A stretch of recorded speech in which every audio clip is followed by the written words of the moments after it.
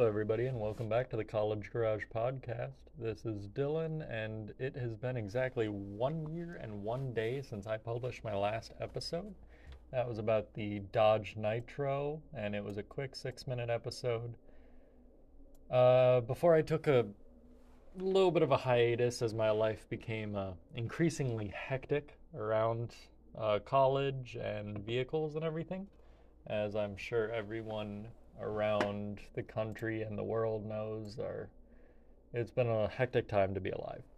But today I'm going to be talking about my newest vehicle that I have added to the list of vehicles I've driven. That's going to be a 1998 Dodge Ram 1500. Of course, this is a Dodge Ram because this is before Ram split off into its own company. So, to start the episode, I'm just going to rattle off a list of Wikipedia fun facts on it. So, the towing capacity is between 3,500 and 5,200. Mine is equipped with a 5.9 liter V8, the Magnum V8, which shares that name with the 5.2 liter V8, which is a smaller option there. There was also an option for a 3.9 liter V6, but of course that's just no fun at all. So I decided to go with the 5.9. Again, if you have the 5.2, that's completely adequate, but the 5.9, it's just bigger, and bigger is always better. Who needs gas mileage, am I right? My truck is equipped with a 4-speed automatic. There was also an option for a 5-speed manual, but as I don't really know very well how to drive a manual, I decided that was probably not the greatest idea for me to get. 5.9 liter makes about 245 horsepower, which it's not a great amount. It's also not a terrible amount. And of course, you can rely on the mile per gallon that they list online, but mine doesn't get anywhere close to that. In the city, it gets 10 to 11 miles to the gallon. On the highway, between usually about 14 to 18 miles to the gallon, depending on how I'm driving and how nice I decide to be to it. As far as torque goes in that truck, it makes about 345 pound-feet of torque, so you can see that the engine in that vehicle is a torque-heavy engine. It's not a horsepower engine. It's not a sports car. It's a truck. You buy it to tow, you buy it to haul, stuff like that. That being said, I cannot tow anything with that truck because my trailer wiring is cut, busted, rusted, corroded. It's just disgusting down there. I don't even have the 4-flat attachment on there. It's just straight wires dangling down. It's on my list to fix. And as far as that truck goes, it's pretty far down my list to fix. Since I've owned this truck, and I got it last August, early August, I believe, it's had myriad of problems ranging from 4-wheel drive issues to engine issues to electrical issues. Like, it's just been... I love the truck. Don't get me wrong. It's a beast of a truck. But it has its issues. And of course, that comes with... It's got just under 218,000 miles as of this recording, and it's going up every day. I should be cresting 218 later today after work. Of course, I'm recording this on my break, so that should be pretty soon here. But the main issue that I had been having was intermittent dying, and that's going to be my main subject of this video, and it's just going to be about issues I've had with the truck and what you should know before you get into these vehicles. So, this is a 2nd gen Ram pickup. So this is the 2nd generation of the Ram. Of course, Dodge had pickups beforehand, before they went to the Ram, but this is the 2nd one of the Ram model of pickup. So the first year that these pickups were introduced was 1980, and those were manufactured up until about 1993 or so. After 93, they switched to the 2nd gen, and that was introduced for the 94 model year. And these ones, uh, the people over at Dodge said that they designed this truck based on the look of a semi, and you can definitely see it looking at the vehicle. You've got kind of a large blocky front grille, smaller lights off to the side that are set into the wheel housing or the wheel wells. The hood pops upwards off of the wheel wells. It just, you gotta see it. And if you look on my Instagram, the College Garage Pod Instagram, or the Facebook when I post the post about this episode, you're gonna see a picture of my truck. So that's kind of what it looks like, and you can definitely see those styling cues that came off of a semi. But specifically, this episode is going to be talking about that second generation. Of course, everyone knows those Ram pickups are still being made. They're not under that Dodge name anymore. Now Ram is its own separate company, so it's not a Dodge Ram, it's just the Ram. But more or less, it's going to be the same thing. They're both owned by Chrysler. Well, now Stellantis, so it's not going to be completely owned by Chrysler anymore.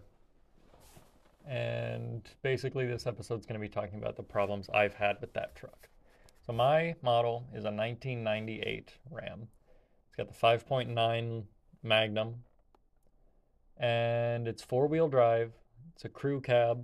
It's got the 6.5-foot bed, so it's not the long bed, it's the 6.5. It's green in color. It's the Laramie trim, which doesn't really mean anything for these trucks. Trim back in these days didn't really mean, or at least on this model of truck, it didn't add a whole lot. It's pretty bare bones. Mine has large black fender flares on the side. For the most part, it's not overly special.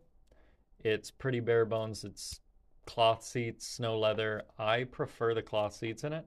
It's got that token late 90s bus seat kind of vibe to it, so it's got all the random shapes on it. But yeah, so when I first got it back in early August, late August, whatever, it seemed like a very beautiful truck. It's got almost no rust on it. The body's in beautiful shape. The paint's in decent condition. Large black fender flares on it. The headlights are a little foggy. Those need to be buffed and repaired out there. But other than those things, it also had a crack in the windshield, I should add, which is still there. I'm not fixing that. Other than that, it looked like a really nice truck. Other than, of course, the high mileage. It was at 212 when I bought it. But I did my research on the engine. 5.9, it's got its problems. Prime of which is the seal, the gasket around the intake manifold tends to fail on that.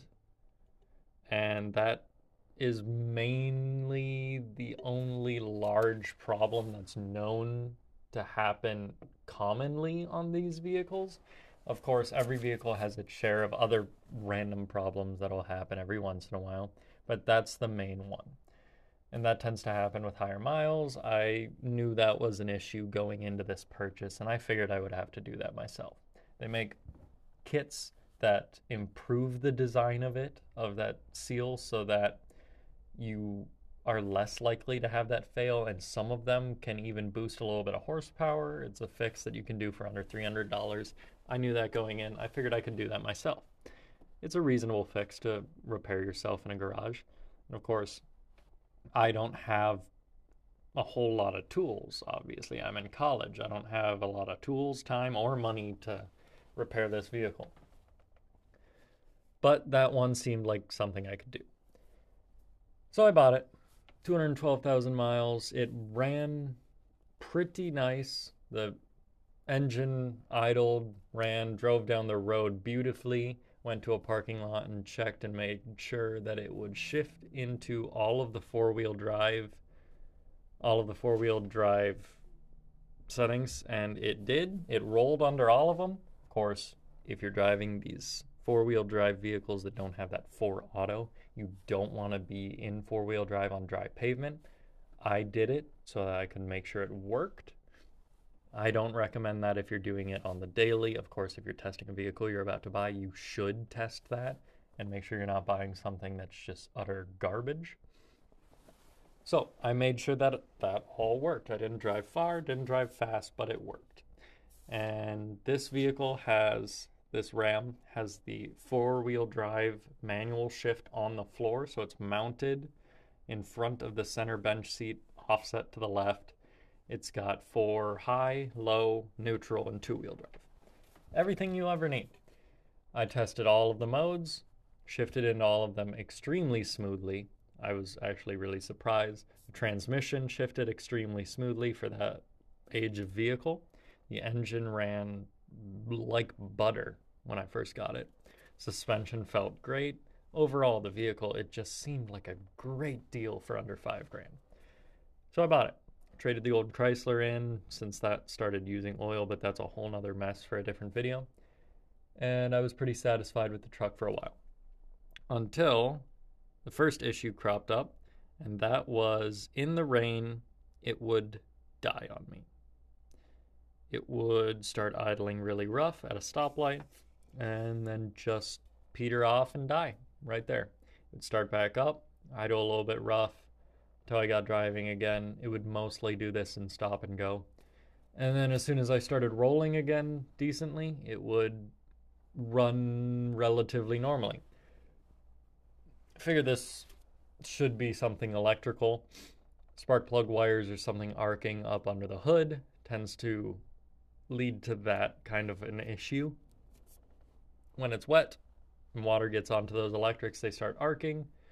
Spark plugs don't perform efficiently and the vehicle is prone to dying. I almost replaced the coil on it. This is a single coil, so it's not the coil on plug configuration of other vehicles like the Chrysler or Ford 5.4 Triton. Those are all coil on plug. This one's just a single central coil that hooks into the distributor. So that's a little bit different than other vehicles I've driven, but a lot easier to replace since it's just right up front. It's one thing held on by 2 bolts and it's got 2 wires going into it. Super easy replacement. But it's like a $40, $50 part, which isn't a lot of money, but for one little part like that, it's a little bit more expensive. I didn't feel like replacing that or paying that money, so what I did was I took the wire off, tapped it out, and there was a lot of rust shaving in just that wire connector that went from the coil to the distributor. So I tapped it out, applied dielectric, cleaned it up best I could in a 10-minute period, put it back on, got it on there sticking pretty nice onto the coil, and it never died on me again in the rain. Ran a little bit iffy when it started raining, but it never died. That was good enough for me for the time being. I mean, it's a 213,000 mile truck at that point. I'm not going to put a whole lot of money into it. Did that mislead me? Come winter time, you're going to want 4-wheel drive in North Dakota. Grand Forks, North Dakota, you need 4-wheel drive in the winter, at least a little bit. You don't need it all the time, but it's really, really nice to have when you're starting to get stuck, of course. Rear-wheel drive is kind of just garbage, especially on a pickup truck with no weight in the bed. You want to use rear-wheel drive? Throw some sandbags in the bed. Sandbags are expensive. I don't feel like spending that money. Nobody does. We're college students. That's just too much money. So I started having 4-wheel drive issues, all right? So when I shifted it into 4-wheel drive, I would hear this massive clunking sound coming from underneath and up front. Obviously, if it only happens when I shift it into 4-wheel drive, it's an issue with the front drive, not the rear. Because if it was the rear, there would be an issue in 2-wheel drive as well, since that goes only to the rear. So it has to be the front. Tear open the front. Of course, I'm paying a shop to do this. It's the dead of winter in North Dakota, and I'm poor and don't have a shop or any tools to do this. So I'm paying a shop to do it. They diagnose it as bad U-joints on the drive shafts. Completely reasonable. I figured that's what it was. Replaced the U-joints, got the truck back. Still having clunking issues in this truck. Well, shoot. Now what do I do? Look it up some more, Google it some more, find out that chances are it's wheel bearings or hub bearings up front. Take it into the guy again. He's like, yep, hub bearings. Go figure. So we get those replaced, get them at AutoZone for a little bit less than what they would have bought them, so I don't have that labor warranty and I don't have the part warranty through the shop. Oh well, I have the part warranty through AutoZone. Good enough for me. Later on, I can replace them myself or whatever, but I highly doubt this truck's going to go through wheel bearings again in its life. It's at 218,000 miles. That's just probably not going to happen. Get it back. Still clunking. However, it's only clunking on acceleration. On heavy acceleration, I should add. So I got rid of this clunking while I'm driving. Good enough for me. Shift it into four-wheel drive whenever I absolutely, positively need to. And this is when I'm like stuck. So it works all right. If I stay slow, if I accelerate light, it doesn't clunk that much. Of course, I'm going to need it replaced eventually if I keep using this vehicle. But for now, it works to get me out. I should add these Ram trucks, these second-gen Ram pickups, in two-wheel drive. Destroy the snow. No problems. 99% of the time in these trucks in two-wheel drive. I can get up and go off of a stop sign, stoplight. Sure, it takes me a couple seconds longer than the all-wheel drive Subaru sitting next to me, but I can get off the light. I've seen trucks having more issues, newer trucks having more issues off of a stop sign. My truck, it goes pretty all right. So I don't really need the four-wheel drive. Especially when I got new tires. Get the new tires, they clean my battery there, and all of a sudden, after I get these new tires on, my truck just starts dying randomly. It'll be running completely fine, 1500 RPM, just shuts off. Straight down to 0 RPM. Sometimes it fires up, sometimes it doesn't fire up. And this was the single biggest pain to diagnose on a vehicle myself. Very few people have this issue online with this truck. Very few people have this issue with any vehicle in general. But I tracked down a laundry list of things that could be causing it. My first thought, it has to be electrical. It wouldn't just die like this if it was something related to fuel. If it was fuel, it would usually peter out, start to stall, run a little bit rough, and then it would die. This one just cut straight. So I figured something electrical that affects every cylinder, because it's not just a misfire, it's every cylinder shut off. All right, so when you have something affecting every cylinder, it can't be singled out to one cylinder. So that eliminates a spark plug, and because not all 8 spark plugs go bad all at once randomly, intermittently. That doesn't happen. It's statistically impossible. Of course, not fully impossible, but you get my drift, right? And that also eliminates wires. Not all of the wires are going to go bad, but I knew wires needed to be done. I knew the coil needed to be done. But since this is one single coil going to every cylinder, or going to the distributor, it could be the coil, it could be the distributor. The distributor, of course, has wires running to every cylinder.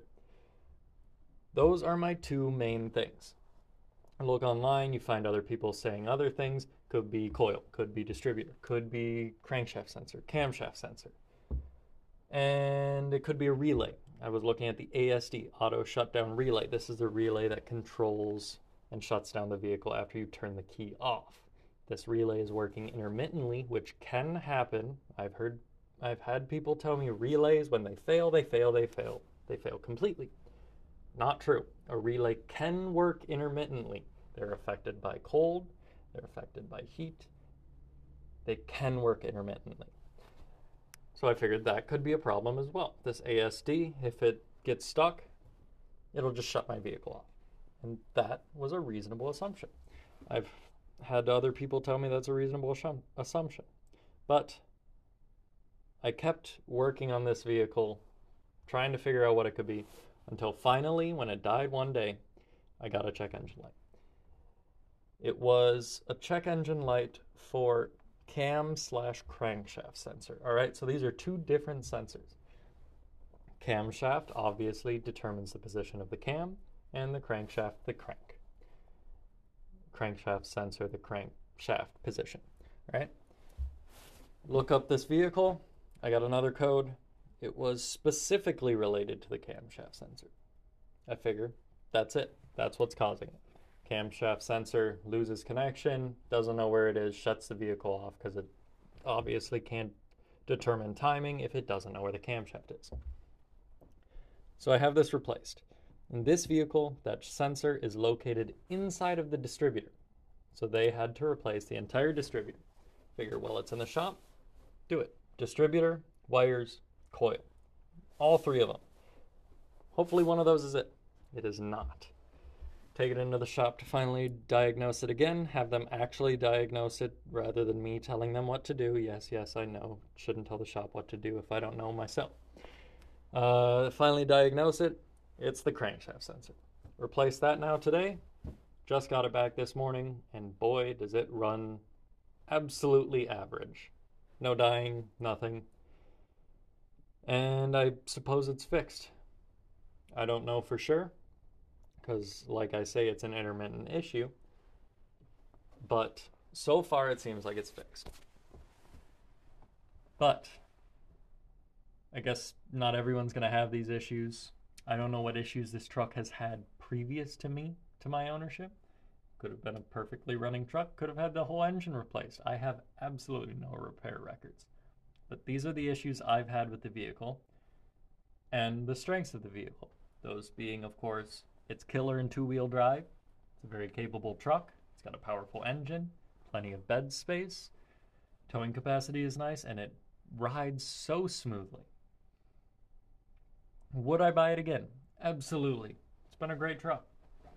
When it's running, it runs like a champ. You don't find many vehicles this old with this many miles that are still running and in good of shape, and in good as shape as this one is. I recommend it. So, if you are looking for a truck and you don't have a lot of money to spend, find a second-gen Dodge. They're old, they're a little bit temperamental, but they're easy to work on. I would work on it if I had the space and the money to get the tools. And other than that, I would just completely recommend it. Of course, I'll update with podcast episodes of any more issues that come up now that I'm kind of sunk with money into this truck. But for now, it's running nice. Of course, I hope I can be back next week. Again, this is Dylan with the College Garage Podcast. Have a good day.